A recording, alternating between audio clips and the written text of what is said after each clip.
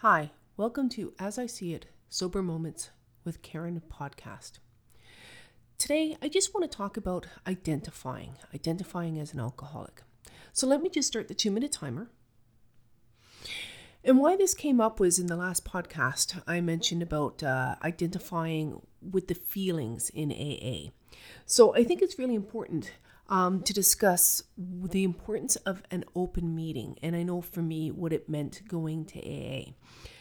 Being an alcoholic, I knew that I was an alcoholic before I attended the meeting. I knew I could not stop under my own power.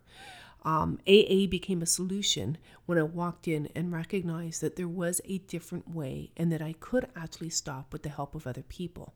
And I believe that was possible for them. I could see it in their eyes and the way that they sparkled and the way that they laughed. And I believe that it would be true for me too.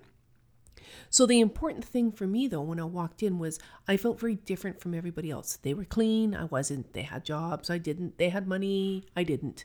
I could see an awful lot of the separateness and the differences between us. But when I sat down and I shut my mouth and I opened my ears and in an open meeting, I heard a speaker talk about where they had come from, what had happened to them, and where they were now. I identified.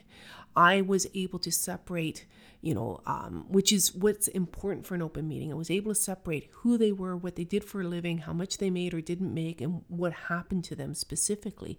But I identified with the feelings of that loss of control, the chaos in the life, all the shame, the horrible shame of waking up each day and not knowing sometimes who I was with, who I was, or where I was.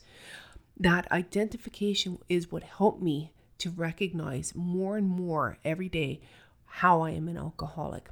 Because no matter what, my mind, as soon as I get away from it for a little while, says, well, maybe I can drink like other people. Just squash that voice. It's not true. I know that I had to try a few times of that controlled drinking to finally recognize that I was an alcoholic and could not manage under my own power. And there's the 2-minute timer. So today, what I want to instill that's so important is it's good to go to open meetings. It's good to be able to identify and to see yourself in other people's stories or to hear yourself in other people's stories.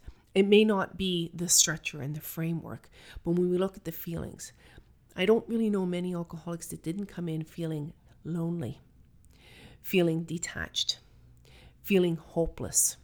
I mean, they're all the reasons why I think we come through the door of AA.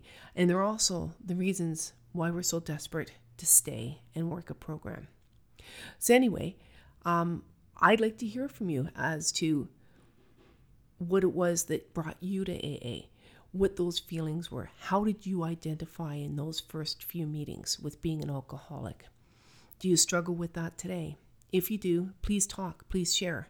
Say it in the comments. Put it in an email. I will respond. sobermoments@yahoo.com. I will do a podcast. I'll speak to you.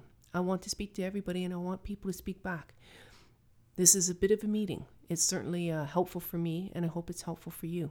One alcoholic sharing with another alcoholic keeps us sober and that helps us to work our program.